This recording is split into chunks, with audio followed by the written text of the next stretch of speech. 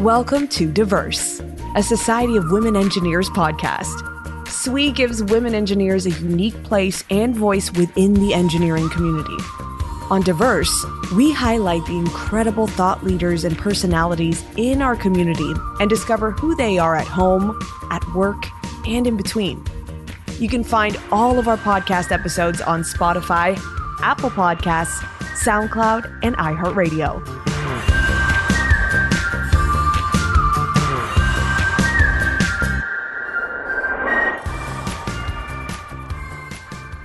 Hi, I'm SWE President Dayna Johnson, and welcome to Diverse, a SWE podcast. Please remember to subscribe and follow us on social media at SWE Diverse Podcast. Today, I am joined by Dr. Phyllis Schneck, Vice President of Information Security and Cyber Chief Information Security Officer at Northrop Grumman. In this role, she oversees the company's global cybersecurity strategy and policies and is responsible for the digital security of the company's products, services, and infrastructures. Most recently, Phyllis gave the opening keynote, Career Planning When the Sky is the Limit, at WE22 in Houston last month. I am so excited to be talking with you again, Phyllis. Thanks for joining me. Oh, thank you so much. It's a pleasure to see you again as well and to talk with you. So first of all, I wanted to know what your big takeaways were from WE22 after giving a great keynote speech for our opening session. And I really want to know if you shared some of those with your nieces. Oh, wow. Well, what I've also done with the older nieces, she's now driving my 16-year-old Mustang. So my biggest takeaway was, wow, the community that SWE has built. When you walk on that stage and, have them come up, as we all have in engineering, where there weren't that many women, and to see thousands of young women that are our future, that took me away right there. And it is my takeaway. That and all of the support that I think these meetings bring to inspire all of us to then take that energy and take on the world. But really walking on that stage and seeing all of those women so energized, that is our future. I can echo that. It's pretty amazing being on the other side and feeling the energy coming at you from so many people in one place. And it's what you've built in SWE. I mean, I remember, again, my early award from SWE was very special, and to have been there and to see the work that you do in addition to your day jobs, right, to create this community. You can't understate the amount of work that you and the team are putting into making this happen. That was another big takeaway for me. Well, thank you. And I think for me, the community is one of the biggest assets that SWE has. I use that community regularly for my support network, for friendships, for people to lean on, for mentors. And it's been amazing for me. So I want to get vulnerable with everybody listening for a moment here. And before the keynote, Phyllis, you may remember there's a part where I talked a little bit about my theme for the year, which is A World of Opportunity Awaits. But I also talked a little bit about my history and how it tied to that theme. And during that segment, I mentioned that I was the first in my family to graduate college. This is something I wrestled with if it was even something I should bring up on stage. But I hadn't realized how much that would resonate with people in the audience. And I was really taken aback by the support from everybody there. In that moment, though, I had this, oh my goodness, how far have I come? How did I make it here moment? Like just that realization. And I'm not going to lie, there was a moment backstage where I was like, you've got to keep it together. You did not bring any makeup with you, right? Like I can't touch up makeup. But I had that moment of how did I get here? And in your speech, it was almost like you answered that question for me. And you said, you belong here. That really hit home for me. But you also reminded us to enjoy the fun moments while we're getting there. And so I'd like to say, first of all, I enjoyed all of conference. I know you were, I think, only there for about the first day, but I enjoyed it all. Somehow I got there. Thank you for reminding me we belong there. But I wanted to ask you, how can we remember that? Once conference is over, once we go back to our day jobs, once we go back to our real life. Oh, wow. What a big question. And first of all, congratulations on all of your success and for pioneering in your family and all the work that you've done. We all have, I think, moments where we still wonder, right? How did I get here? Or, wow, this is cool. Or, yeah, wow, this is very humbling. And do I still belong here? And I think we all go through that in a cycle often. And I think one way to just sort of remember is to focus on the fun stuff. And again, keep focusing on those small moments. If you think about whether you're in a big meeting and you're thinking, what is the answer to that? Or how do I help? Or you're just at something really fun, right? How was I so lucky to score these tickets? I remember getting to go to a big Springsteen concert back in Atlanta. And I thought, how did I get here? And life brings you these moments and they come together and you've earned them.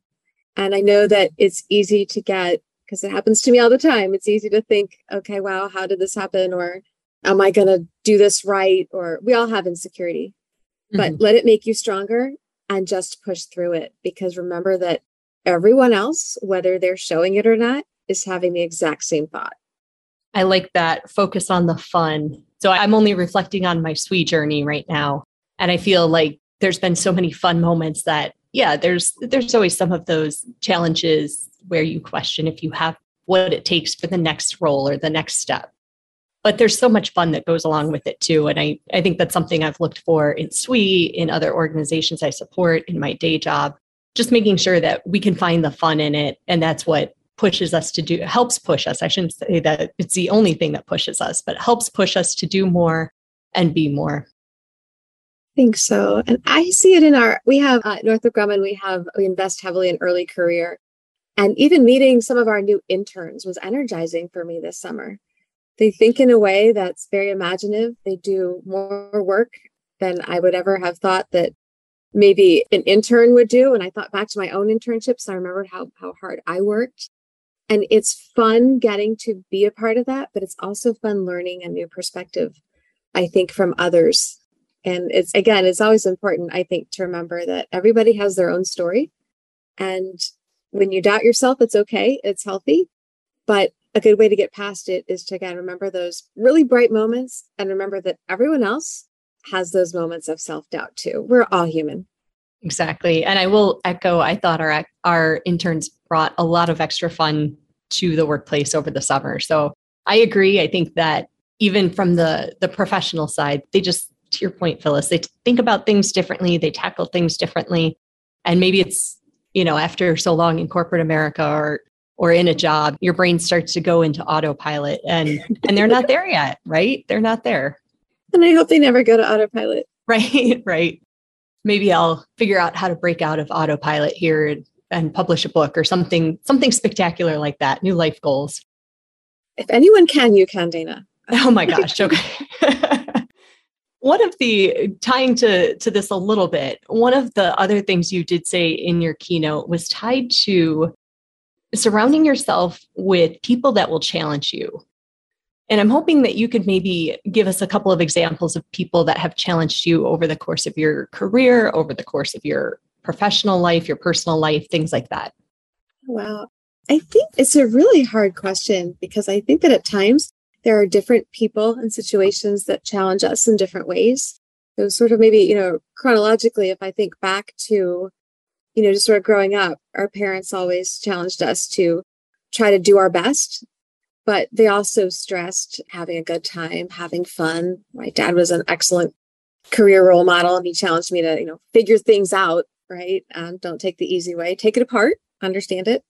I think in grad school, my thesis advisor, the late Kirsten Schwann, I think he really challenged me to look at the problems of high-speed computing differently. That led me to find new ways to do things that we eventually patented. And when we had problems that seemed, a situation that seemed unexplainable, such as to oversimplify, but why is the better computer not working as well? He literally said, you're going to have to find out why. And I spent a lot of late nights pulling plugs and wires and connecting things to discover that an actual vendor product had a problem. And we reached out to the vendor, but it was such a learning experience to realize that, sure, something you ordered in equipment with a big name on it could actually have a flaw. And if you look hard enough, you can find it. But it taught me, I think, a very valuable lesson that I keep personally and I keep in cybersecurity, of course. You have to be able to explain what you're seeing, or there's something else there that will bite you later. And he taught me a very good lesson in that, and saying we're not going to overlook that crazy result that only happens once in a while. You need to understand it. And I think that was very, very valuable to me. And then when I looked at what my career would be, I had mentors, one in particular that ran a very, very large company, the first cybersecurity company. And it was everyone in Atlanta at the time in cyber wanted to be there. And I was so lucky. He was a mentor to me. And I remember I really always wanted to start my own company, which is what he did. And he looked at me and he said, of course, we'll have a job for you when you graduate, but I'll never forget this. He said, you want to start your own company and you need to get that out of your system. So think really hard about what you want to do. And so I did that instead. I patented what I built at Georgia Tech and we started a company around it. And I don't regret it. And I'm lucky that he gave me that advice, but he pushed me.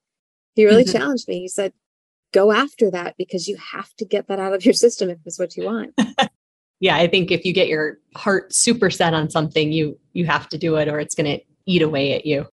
I think so. I think he knew. And later, now in the career, there's several different people at different times, whether they were bosses or peers or colleagues, but really that help you focus on not only how you can be better, but to think differently or to do something you haven't done before. Even, going into government from the private sector. That was a big jump, a complete change of atmosphere. And really being willing to take that leap.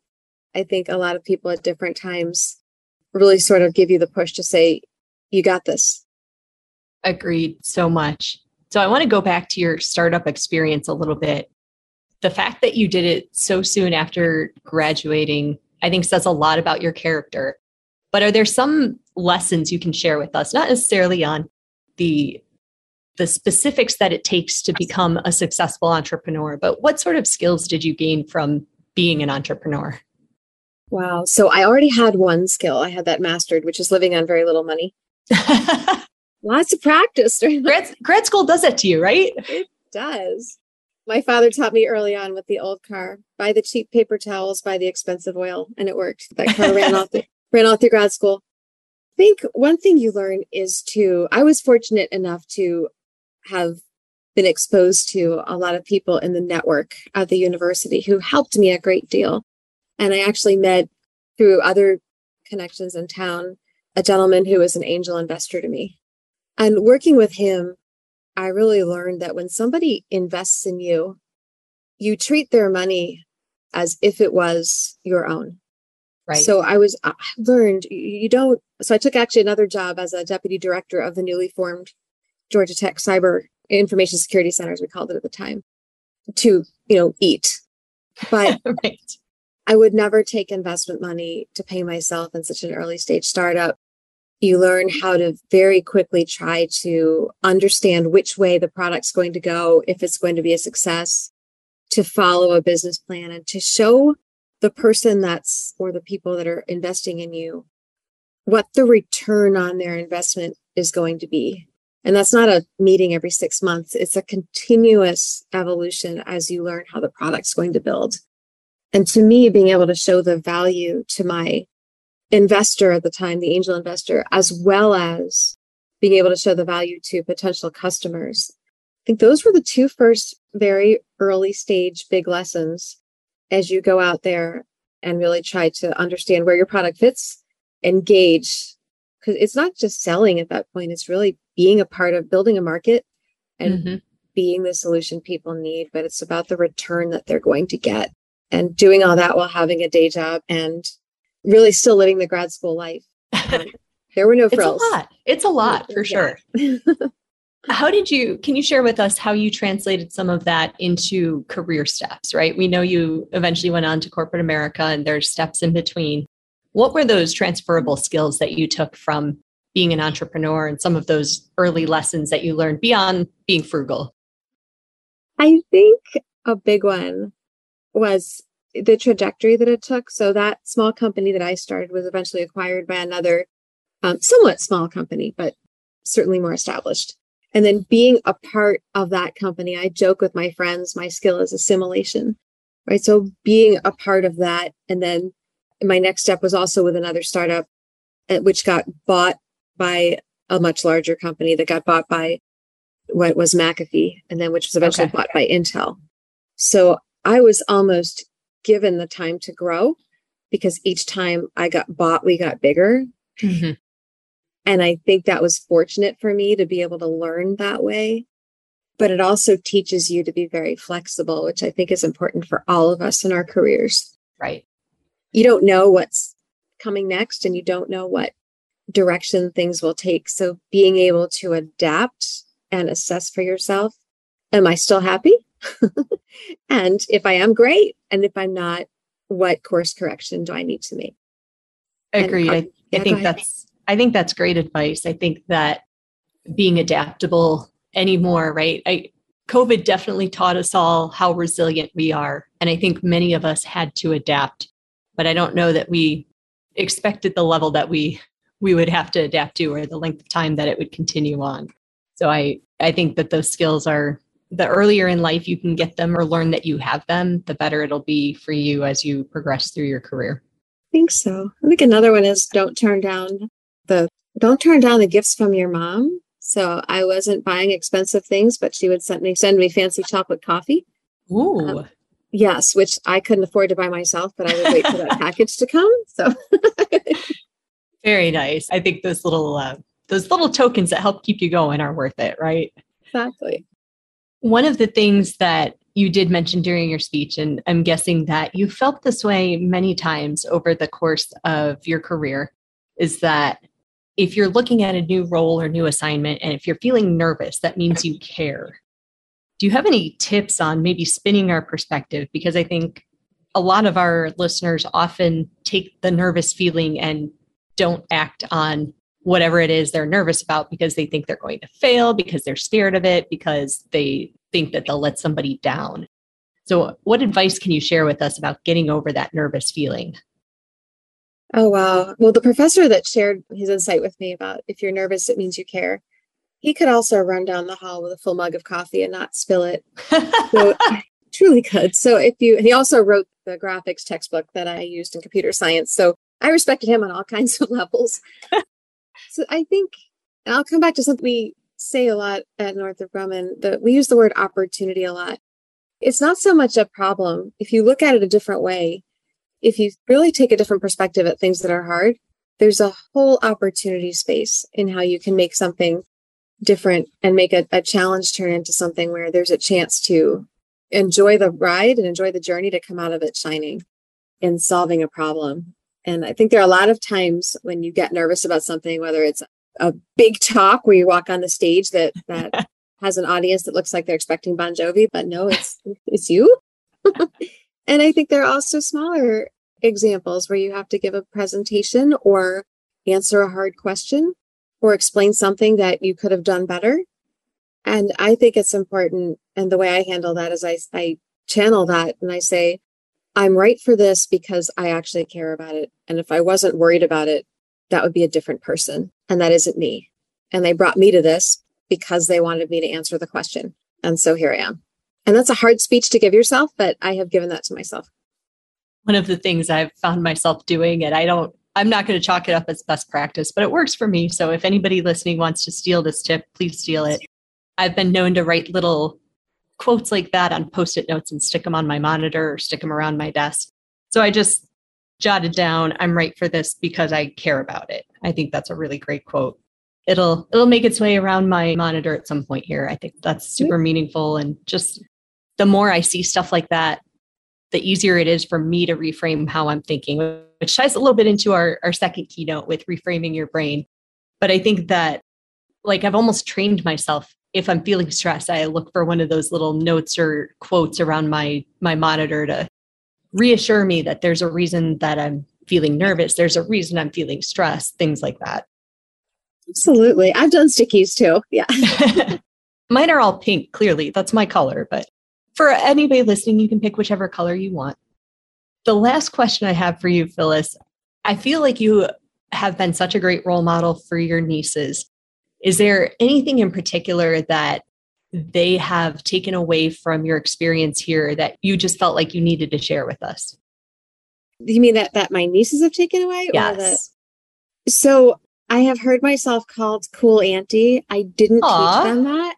So I'm very proud of that because I think for what I watch them do is I watch them have fun. I watch them joke. I watch them feel like they're very comfortable making fun of me. The other day, I couldn't get the FaceTime to work because my hand was wet. And so the touchscreen on the iPhone didn't work. And the 8-year-old said to me, "Don't you know how to do that, Auntie?" And she, because she's 8, she has no tolerance for audio. Everything has to be video because she didn't grow up ever talking on an actual phone. Right. And I think it's funny, my sister said, "Hey, that's not very nice." But I actually think it's funny that we have the kind of relationship where they'll say that to me because I don't think she would say that to her mother. And I love that they just like to play and we have a good time together.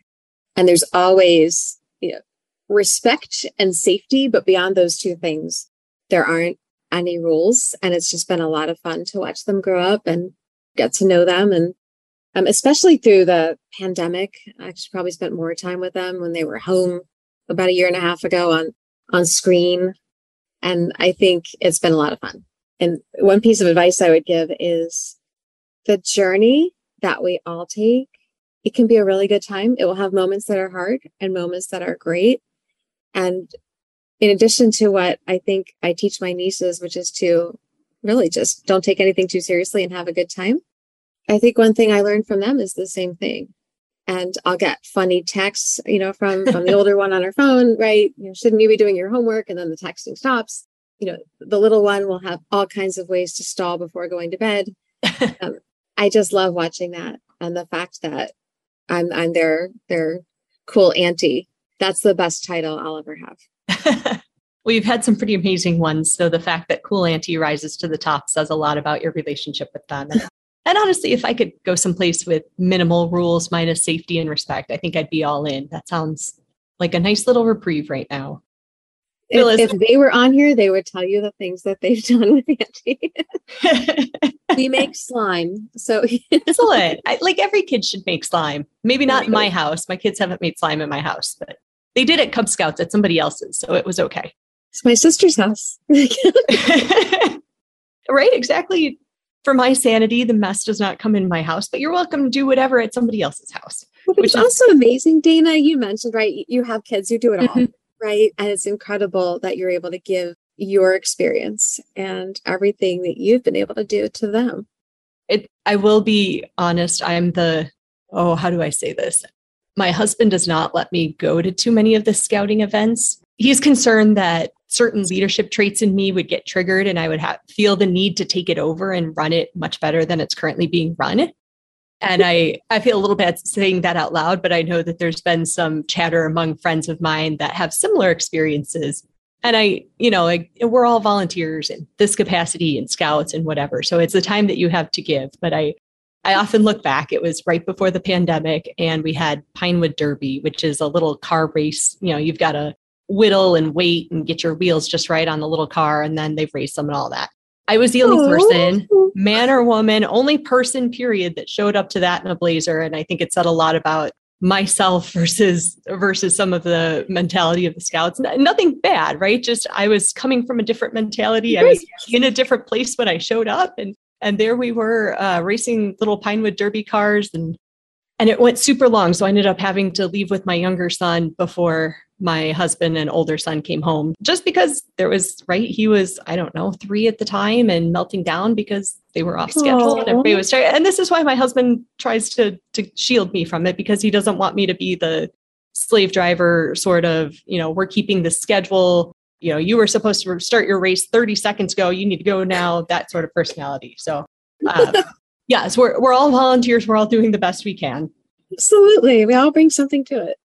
Well, Phyllis, I wanted to thank you for taking time to speak today with me again after our keynote Q&A and your amazing keynote back in Houston last month. I really enjoyed this. I jotted down a number of things that I know I'm going to find on Post-it notes around my monitor at some point here. Focus on the fun. You don't know what's coming next, and just being able to adapt to that.